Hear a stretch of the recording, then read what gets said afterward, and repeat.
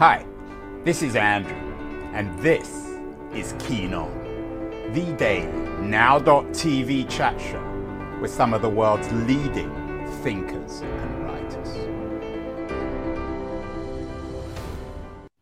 Hello, everybody. It is Saturday, September the 9th, 2023. Looks like we're in fall, first real fall weekend, which is, of course, marked by the beginning of the National Football League, which marks the beginning of America's obsession with American football. The 49ers, my local team, are playing Pittsburgh Steelers tomorrow. Meanwhile, America's other sporting obsession, or one of its other sporting obsessions, basketball continues. Lots of headlines about the end of the Team USA's gold medal run in the FIBA World Cup. Lots of headlines still on the imminent start of the 2023-24 season, which begins, amazingly enough, next month on October the 24th. Lots of talk, I'm sure, about how it's going to be a great season, but it's unlikely that the 23-24 NBA season will compete with one from almost 40 years ago, from 1987-88, a season that, at least according to my guest today, Rich Cohen, who is a columnist at the Wall Street Journal, an authority, much read author on American sports, was the greatest of all NBA seasons. He has a new book out, When the Game Was War, and Rich is joining us from Ridgefield, Connecticut. Rich, congratulations on the new book. That's a rather bold statement. The NBA's greatest season. Don't just blame it on an editor. Make your argument. Why was it the NBA's greatest season? Well, I wouldn't blame it on an editor. It was me, not him. I came up with it, and I came up with the title and everything. So if it's flawed, it's only my fault.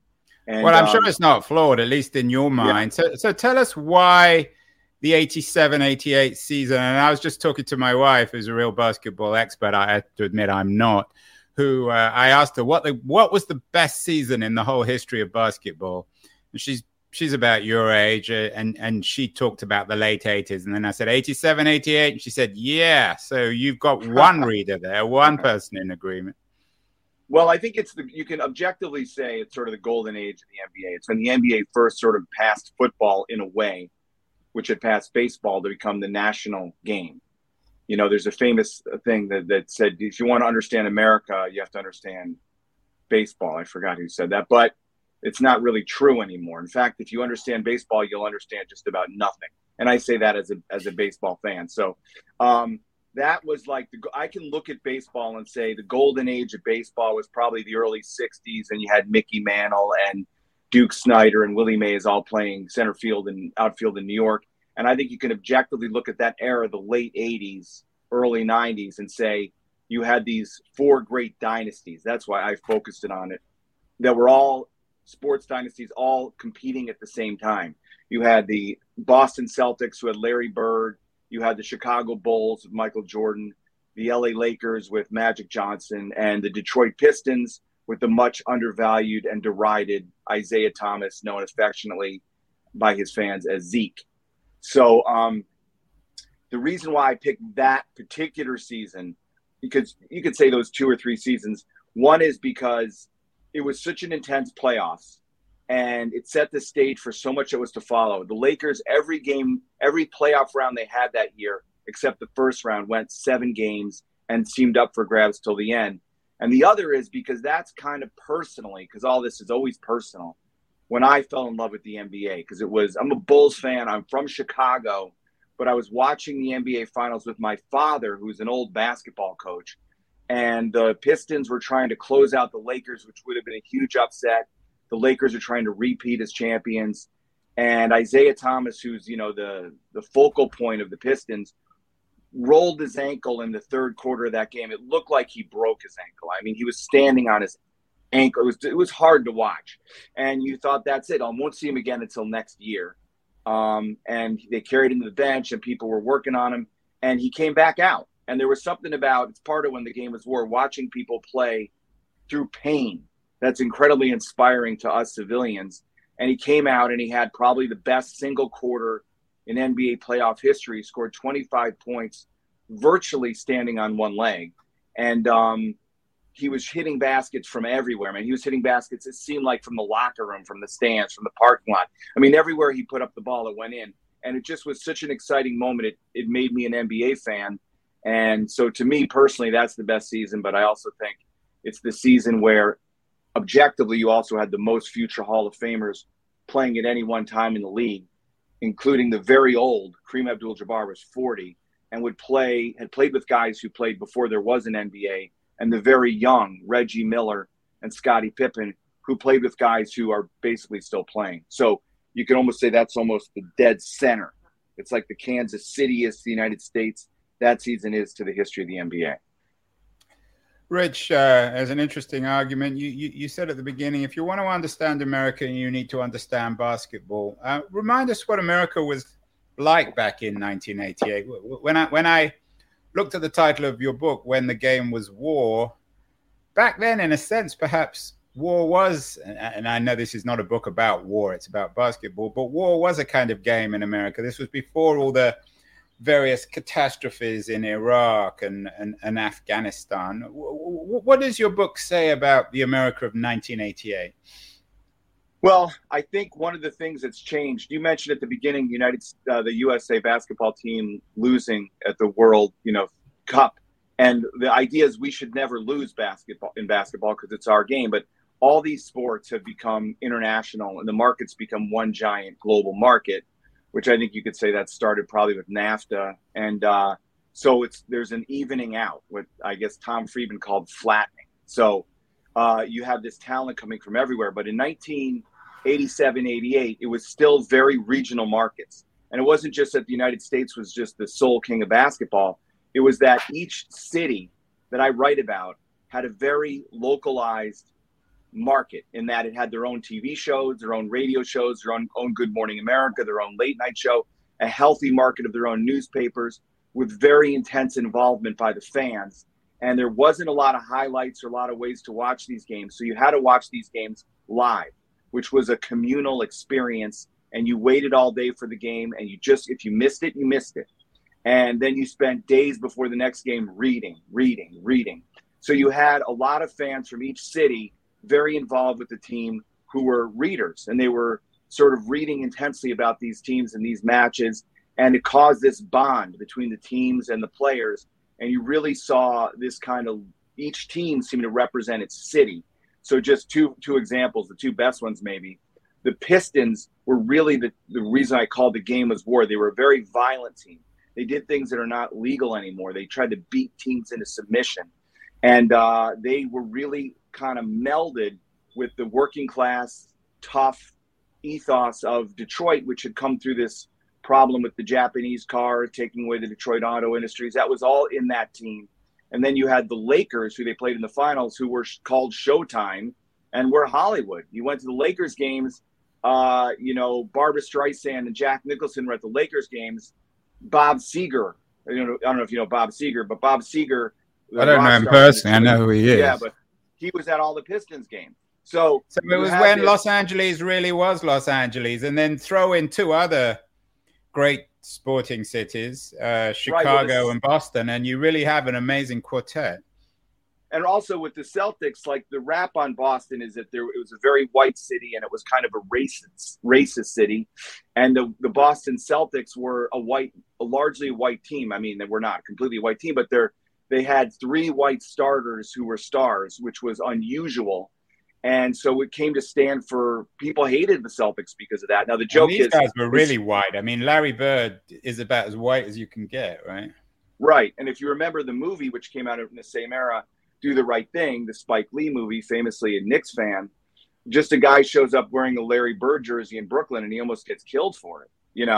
That's like a scene in the movie. So the irony is, or the joke is, that the Celtics were the first team to integrate and the first team to have an all-black lineup in the NBA, and the first team with the first great NBA black coach, which was Bill Russell, who's arguably the best player in history. So, but people don't know history. They just focused on what that team was at that time. So, and then the Bulls were kind of very young and kind of booming, and the future belonged to them.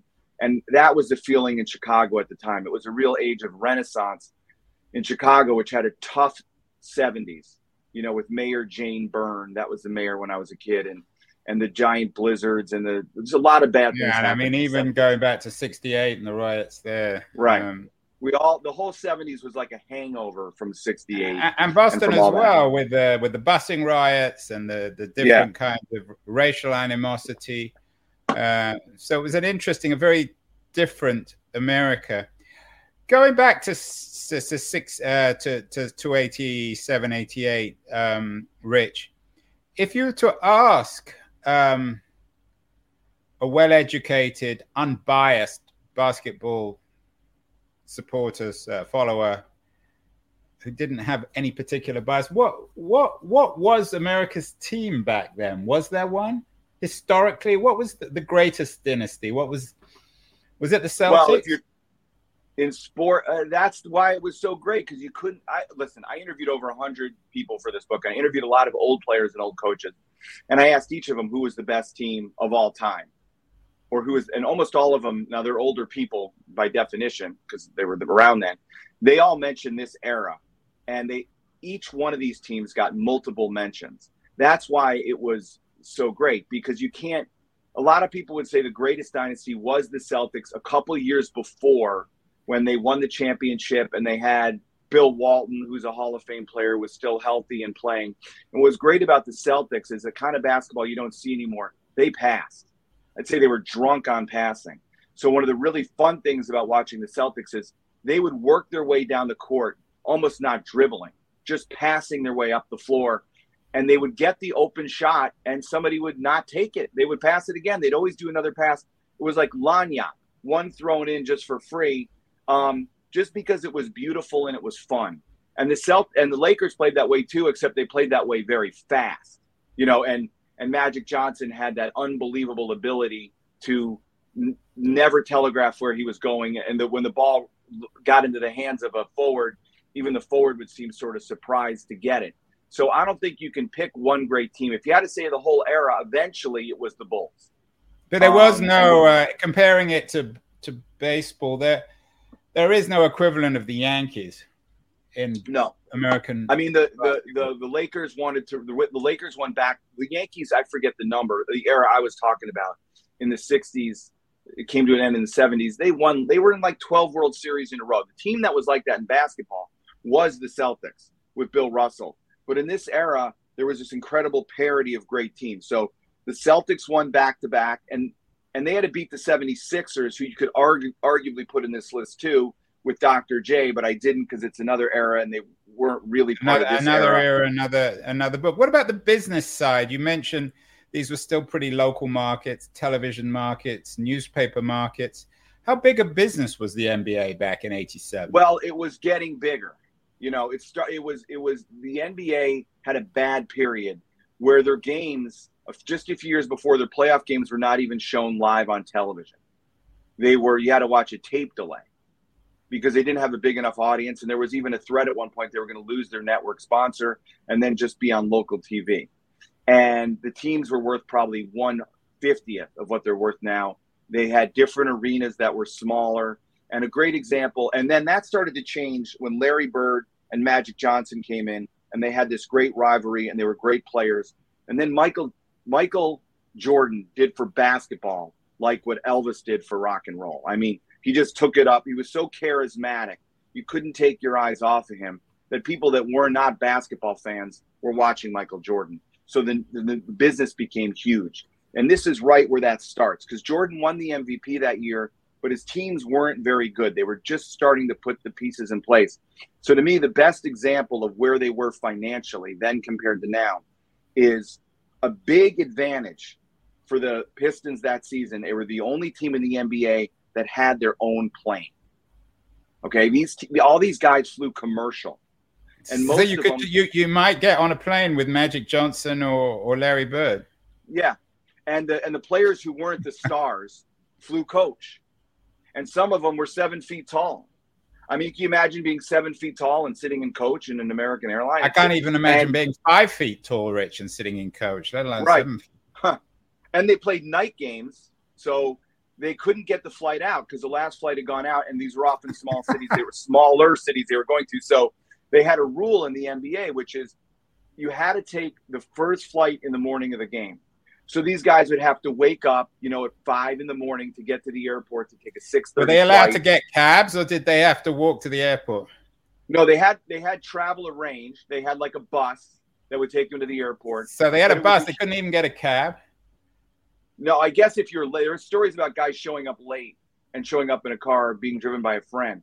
But the thing is, like, it was a huge advantage for the Pistons because what the Pistons would do is with their own plane, because their owner had money and wanted them to buy them a plane, they would finish the game and do the normal thing. What they do now, they would leave right after the game. They go right to the airport. So they'd wake up in a hotel in the next city and sleep in.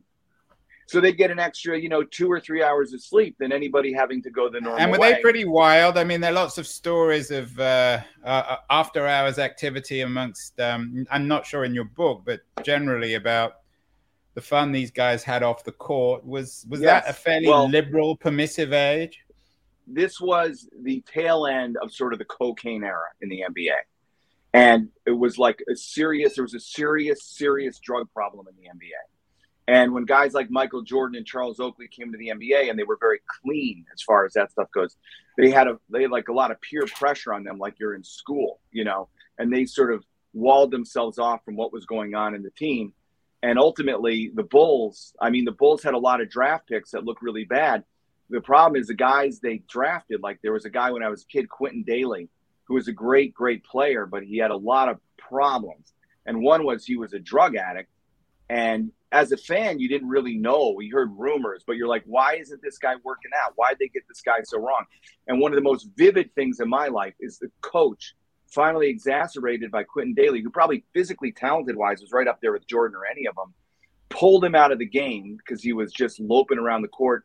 And sitting on the bench, the Bulls team bench, he sent a kid out to get him, I think, a Coke and 2 pieces of pizza, which he ate on the bench during the game. And they traded him by the next morning. That was a typical Chicago sporting image from my childhood. Yeah, it makes me think that maybe your book, which is called When the Game Was War, might have also been called When the Game Was Fun. The NBA's greatest fun for season. The players. Call it fun for the players. Well, it was fun for everyone. We're going to take a short break now, Rich, and then we're going to be back. We'll get more into the season, but it's a fascinating conversation with Rich Cohen, the author of When the Game Was War. I just want to thank our sponsors, Liberties, Quarterly Journal of Culture and Politics, an excellent new publication, essential. All our guests, including Rich, will get free annual subscriptions. We're going to run a short ad for Liberties, and then we'll be back with Rich Cohen, the author of When the Game Was War. Beyond the news, the noise, there is nuance, insight. Liberties is not just a journal of ideas. It's a meteor of intelligent substance. It's the place to be for engaged citizens. Politics, opinion, substance. Liberties is a triumph for freedom of thought. A quarterly of urgency, of cultural exploration, of intellectual delight, of immaculate prose. It's invaluable. Subscribe now or find Liberties at your favorite bookseller. And you can find more about Liberties at libertiesjournal.com. We are with the great Rich Cohen, When the Game Was War, the author of a new book, the NBA's greatest season. Rich, my wife just reminded me of another character around her those days, Dennis Rodman. Does he somehow capture the spirit of that season? Yeah, but Rodman's great because he tells you, we're so statistically based now in sports. So it's like the finance guys got into the sports and gave everything a number and run it through a computer, and that's how they pick players. And of course, if you ever watch sports or if you played sports or have kids who play sports, you know that those numbers, they're wrong half the time because they can't measure the most important things, which is who's going to still be hustling when you're down by 20 points. There's no real statistic for that. So Rodman is a great example because Rodman never even played high school basketball, really. He was short and he went out and he played. His sisters were great basketball players. He played outside of Dallas in a local playground. And after high school, he grew in 1 year like a foot, which means if you put your head to his bedroom door, you could probably hear him growing. I mean, a foot in a year is like a lot of growth. So suddenly he was this kid who developed a way to play against players much taller than him and developed all these skills and all this grit and toughness and resilience playing in playgrounds. But now instead of, 5'10", he was 6'10".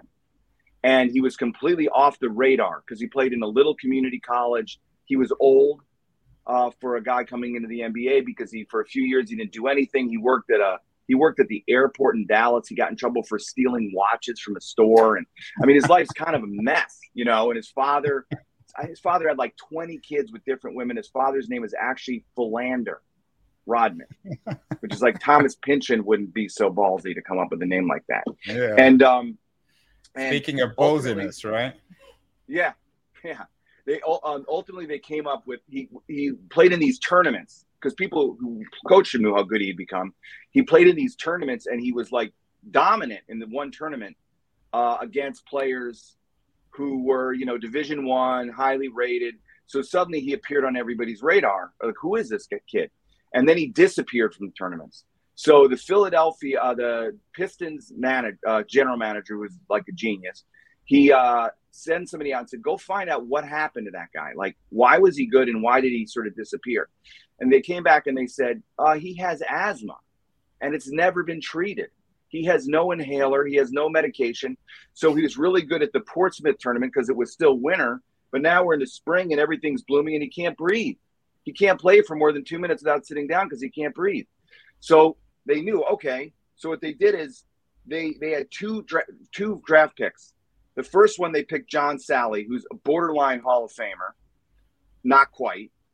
And they used the second pick much lower to pick Rodman, even though they had Rodman rated much higher because they knew they can get him for virtually nothing. And they brought him to an allergist. And within a year or two, he starts completely changing the Pistons. And he becomes like their secret weapon, which is he was a devastating defender. And before he dyed his hair and did all the piercings and all that, he was just this very strange, very insecure, but intensely great basketball player. And that's like me as a Bulls fan. Like, everyone hated the Pistons, but I would watch Rodman and I go, that guy is so interesting the way he plays basketball, which is he focused on rebounds. And rebounds are kind of the unglamorous part of basketball. Now, even less so because of the three-point shot. But to get a rebound, you have to fight. It's like a mosh pit. Those guys would fight for the ball. And Rodman turned rebounding into an art. And of course, rebounding, as all these general managers knew, that was the key to the whole game. Because if you get the ball back, that means if you get the ball twice as many times, you only have to make half as many shots. So a good rebounding team can make up for a lot of offensive deficits.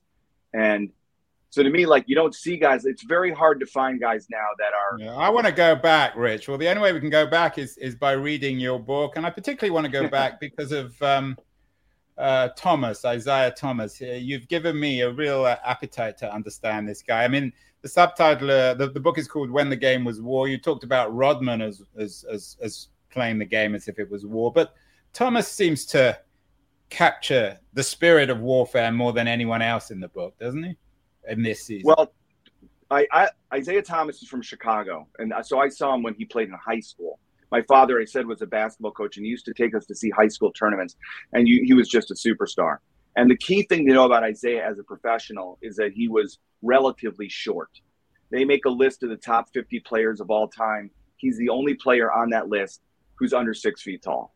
He's about 5'10", 5'11", depending who's giving you the answer. Which is ridiculously short for a basketball player, isn't it? Definitely. And like, basically, as I was again told by my father, there are many mediocre 7-foot basketball players in the NBA. There is not a single player under 6 feet tall who isn't great. You have to be better when you're shorter in basketball. Where did your father, by the way, where did your father coach? He coached in Brooklyn when he grew up. And then he had this great experience, which I wrote about in my last book, where he coached a team in the Army in Europe during the Korean War. And he coached a lot of Division I college basketball players who, wound up playing in the NBA. And he took that team to the All-European Championship, which was like a really good league. And he won 2 championships in that league, I think. And then he went back and he coached in Brooklyn. And then at some point, I always figured he would have been a basketball coach, but basketball coaches then made nothing. They made nothing. And he felt like he had to make money. So he wrote this book, You Can Negotiate Anything, and worked for the State Department and stuff. But everything he learned about negotiation, I think he learned while playing basketball. And one of his key things, which is why he loved the Pistons, is basketball is all about pace and rhythm. And you can have a great team like the Lakers, but if you upset their rhythm, they will start making mistakes. And once they start making mistakes, they will get frustrated and they will completely come out of their game. And then they're playing your game and you win your game. And that's what the Pistons did. And they did it to the Lakers. They did it to Bulls. They did it to everybody. They would slow the game down. Would Thomas get into people's heads? Was he that type of player? Not really.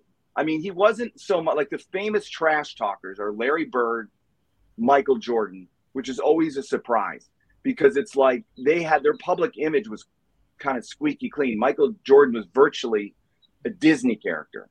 And you didn't really know that he was really this ruthless competitor. And you didn't figure that out unless you talked to other players and saw the way he acted after he retired. Isaiah Thomas would say, never tried to give a public image and would say things that really pissed people off.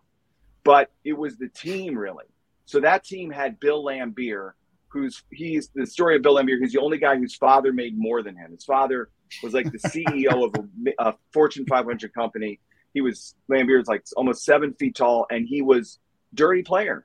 I mean, he would, that one of the things the Lakers did to inspire them was Pat Riley, who was the coach of the Lakers, put together this highlight reel, not of the Pistons beating them or doing, bad fouls with the ball, of them doing little things outside the ref's purview and off the play, like elbowing Magic Johnson in the ribs as he ran down the court, or kicking somebody in the back of the leg, or stepping on someone's foot, or standing beneath them.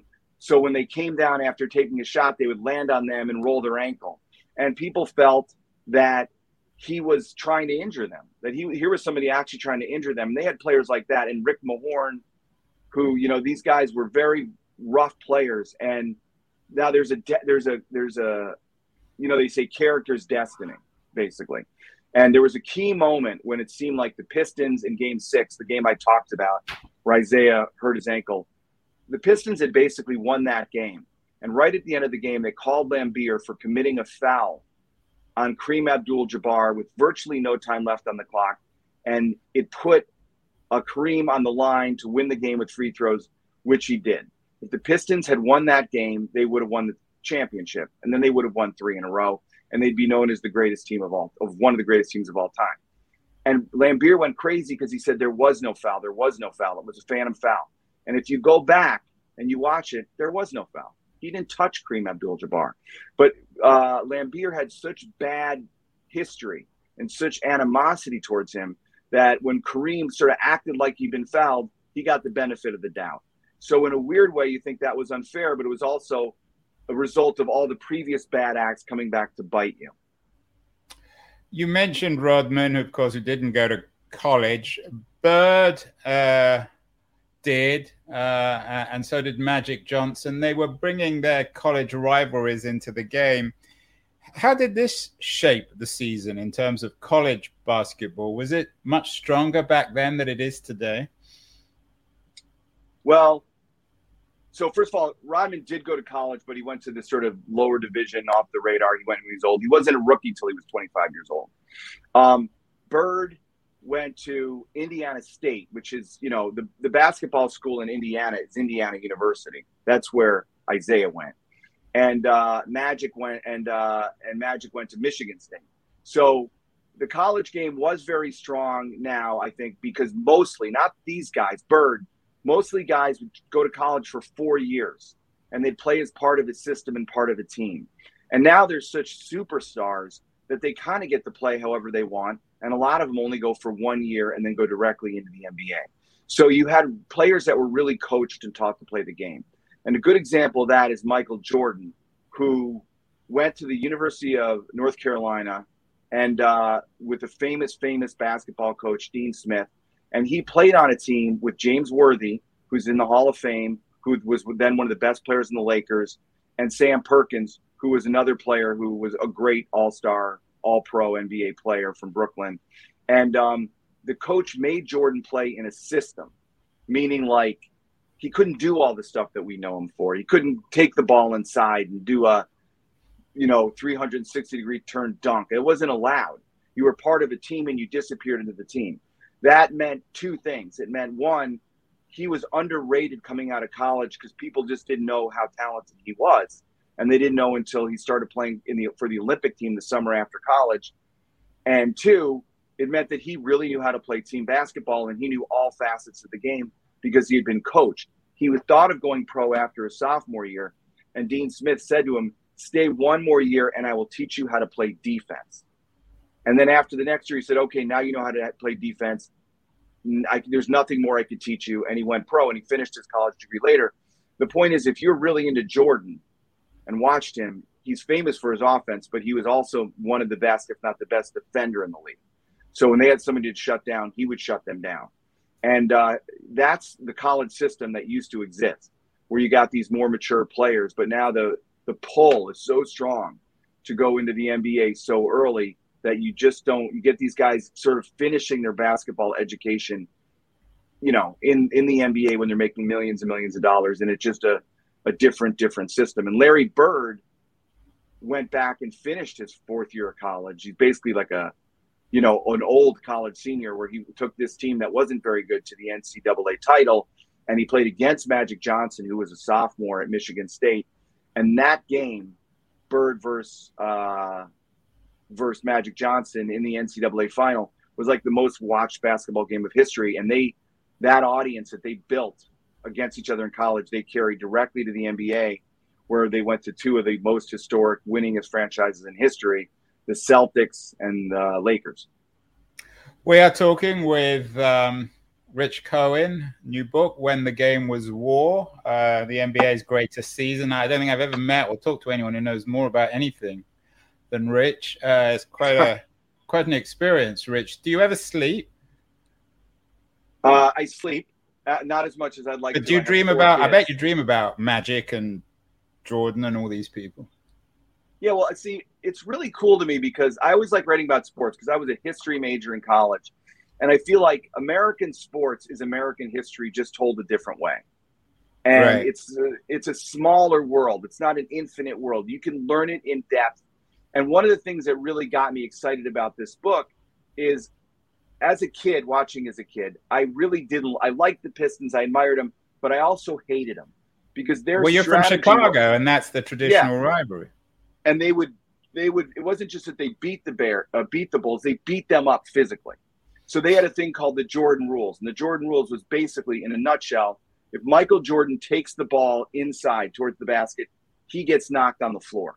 And he gets knocked on the floor hard. Okay, so by the time you get to the clutch, when they're going to turn to Jordan to win the game, he's going to be so beat up, he's not going to be able to score the winning basket. That was basically their strategy. And they had these players like Rodman and Lambeer and Rick Mahorn, who seemed like very violent players. And when you start looking at it, you're like, why were they that way? And the reason why they were that way, you realize, is because they had one team to beat to get to the finals. They had to beat the Celtics. And the Celtics played that way. The Celtics had the biggest front line in basketball. They were tough and they were violent. And they became the way they became. They built up like that to get past the Celtics. And I felt like that's exactly what I was learning in college, which is, why was the United States after World War II? Why didn't we disarm? Why did we become the most heavily armed society in history? Because we had this opponent in the Soviet Union, and whatever the reason, we were building up to defeat them. And I realized that history and the history in sports, they work the same way, which is it's interesting to think about America as the Detroit Pistons. Yeah. If there was the greatest game in this greatest season, Rich, I know you think it may have occurred on February the 21st, 1988, a game between the Pistons and the Lakers. Tell us about this game. Why is it so important? Well, that was the game. The Pistons surprised everybody by coming out and thoroughly beating the Lakers at home. And the Pistons were interesting because Isaiah Thomas could score 35 points a night and be remembered as a great scorer. He realized early in his career, he said by studying Bird, that to make his team great, he had to subsume his talent. He had to sublimate his own desires and sort of make the team a balanced attack. So that team had not a single player that scored over 20 points a night. It was spread out through the whole lineup, which made them incredibly hard to defend. But when fans looked at it, they said, who do the Pistons have? They don't have anybody that scores 20 points a night. They don't have any superstars. Of course, they were kind of all superstars. So they shocked the Lakers by coming out and drubbing them and then playing them very close. And suddenly, to me, it's like I grew up in an era where my favorite movie as a kid was Rocky. And in Rocky comes out and knocks Apollo Creed down in the first round. And it's a big, big shock. You realize, okay, it's going to be actually a fight. And that's what you realize after the first game. And the Pistons basically beat the Lakers, which would have been one of the greatest upsets in sports history. They went out to LA to finish them off, this incredibly tight game where then Isaiah had this otherworldly third quarter where he put that team on his back and he just turned it on. And it was magical. It really was. And then they lost anyway. They lost because of this phantom foul where their own history of bad acts. This is the Lambeer foul at the end. Yeah. And it was like, as a sports fan, I mean, I think I still very into sports. And sometimes I watch a very long game into overtime and my team loses. And I'm like, what other activity would a person spend their entire night or go to the game and spend hundreds of dollars and sit through this whole thing? And there's a chance that at the end of the movie, a big pie is going to come out of the screen and hit you in the face. I mean, why would you invest so much time and the outcome could be so awful, And the reason is because it kind of mirrors what life, It's sort of like this idea that as a Chicago fan, Chicago had a lot of bad teams when I was a kid. You felt like, yeah, that's what it's like, man. And that's why you think every year is kind of disappointing. But when the Bulls finally win, it's so exhilarating because we've been through losing our entire lives. And it's like you worked for it, even though you didn't really. You're a fan sitting there watching, but you felt as if you suffered with this team. You suffered with the fans. You worked for it. And then at the end of the day, you won, man. It's possible to win. And with the Pistons, it felt that way. It felt like that was unfair. Like life can be unfair. They did everything they should have done. They won the game, and then they still lost the game and lost the series. But then they came back next year, and they won 2 in a row. So it kind of like all works out in the end in a way. But I think that's why it was so intense. That's why that game was great. Because individually, this is why I hate highlights the way highlight culture is now. If you looked at each individual shot that Isaiah took in that third quarter, they wouldn't look like the greatest play of all time. They wouldn't make the ESPN top 10 plays of the week. But when you saw in context of what he had been through, he'd already been knocked unconscious twice in the playoffs. He was all beat up. He was a small guy amidst these giants. And yet somehow he got off his back and he found a way to do this incredible thing. And that's like where sports is very, very inspiring. If you want to look at it's funny, Rich, that you're from Chicago. You're obviously a big Bulls fan, and yet the hero of the book, if there is one, is Thomas. And in a way, and maybe I'm overreading this. I sense a degree of nostalgia for that period. And reading between the lines, are you saying that Jordan was really the end of this? I mean, this is the year, of course, that Air came out, Courting a Legend, a new movie about Air Jordans. Did Michael ruin it ultimately, this world that you write about in When the Game Was War? Well, I think Michael Jordan was the greatest athlete in American history. And I think Jim Thorpe was a great athlete and Bo Jackson was a great athlete. And it wasn't just that he wasn't the greatest man, was he? No, but who cares? I'm looking for a big person of separating the person from the art. This is what I say with people that don't like Isaiah. Like my kids tell me, we don't like this artist because he said or did that bad thing. And I'm like, well, if he had instead of made a movie or done a painting, but had invented a vaccine, would you take, that prevented you from getting COVID forever, would you take the vaccine? Or would you not take the vaccine? So I feel like Michael Jordan as not the nicest person and a guy who at his Hall of Fame speech ran down some of his high school teammates. One is, my attitude is ultimately, who cares? He's not out committing crimes. He's just kind of a nasty guy. But secondly, I think that personality is pretty much a part of the deal, man. It's necessary. It's the flip side of the incredible athletic talent, which is, if you've been around sports, and I wrote a book about the Chicago Bears, there are some players who seem to play the game happy, like Magic Johnson. But a lot of players, and probably in not just sports but life, they got to get themselves angry. They got to feel personally disrespected, like they have been taken for granted or treated badly. Like I spoke to this guy who played for the Chicago Bears, one of my favorite athletes of all time, Doug Plank, the human missile. And he said to me, before each game, I would tell myself the people on that team did something to me and my family personally. They hurt my family. And now I have to go out like the sheriff in an old movie and get justice. And I think there's a lot of players, Isaiah, Michael, Larry Bird, who had to work themselves up into a kind of anger, personal anger at the other side in order to perform at their best. And one of the things about this is a lot of players, it's really weird, but they play better after they've been hurt. Not in spite of being hurt, because of being hurt. And I don't know if it's that they get angry, or maybe it's that the pain makes them stop thinking about anything and they just go instinctively. But something about the anger and the pain of it makes them perform better. And I've seen it in youth sports. I've seen it in my own life. So I think that Michael Jordan was very, very typical in that he played angry. And, no, but maybe I didn't. Final question, Rich. Maybe I didn't articulate it correctly. What I meant was not that so much that Jordan wasn't a nice guy, but rather that he represents the beginning of this global. Yeah, no, I know what you meant. One of the reasons why your picture is so attractive is because these were cities, regional right. Media. Everyone had pride in their city, and then Jordan came along, and the whole world became globalized. Right. I agree with you. I was giving you an incredibly long, sort of probably stupid answer to your question, but I was on the way to the answer, which is yes, he became too big for the game's own good. Wasn't his fault. Just he became an international superstar, and you really see that when he went to the Olympics with the Dream Team, and he was mobbed in places by fans that shouldn't have known anything about American basketball, So I think that the game became globalized, and there's a lot of great things about that, but we lost kind of the small gym, small time, regional aspect of it. And now the players, of course, can't do what the players did back then. For one reason, they make too much money, there's too much at stake, and they're too much on camera 24 hours a day.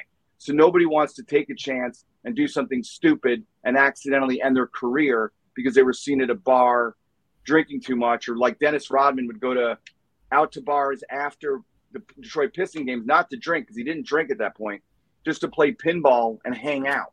And I don't think it would even the teams wouldn't even allow him to do it anymore, And guys, you can, like you said, fans flying commercial, they were completely ingrained in their community. I used to go to a gym where I grew up, and the Bulls and the Bears both lived out near there because that's where their practice facility was. And next to me at the gym would be, the guys on the Bears working out, because that's just where they worked out because they didn't have a facility of their own. And now they're so closed off in these, arenas, and there's separate space. It's like it's a different group of people, and there's a real disconnect between the fans and the teams. And of course, the players now switch teams every couple of years. So one, they can't be incredibly nasty to the guys they're playing against because one, they might be playing with them next year. And two, nobody wants to get hurt because there's so much money, at stake. And three, as a fan, you don't want to identify too closely because that guy's going to be gone. I mean, Jordan played for the Bulls for years and years and years. So now when I go buy a Bulls jersey and they say, whose name do you want on back? I say, put the owner of the team's name on back, because that's the only one that's going to be here 5 years from now. I want this jersey to last.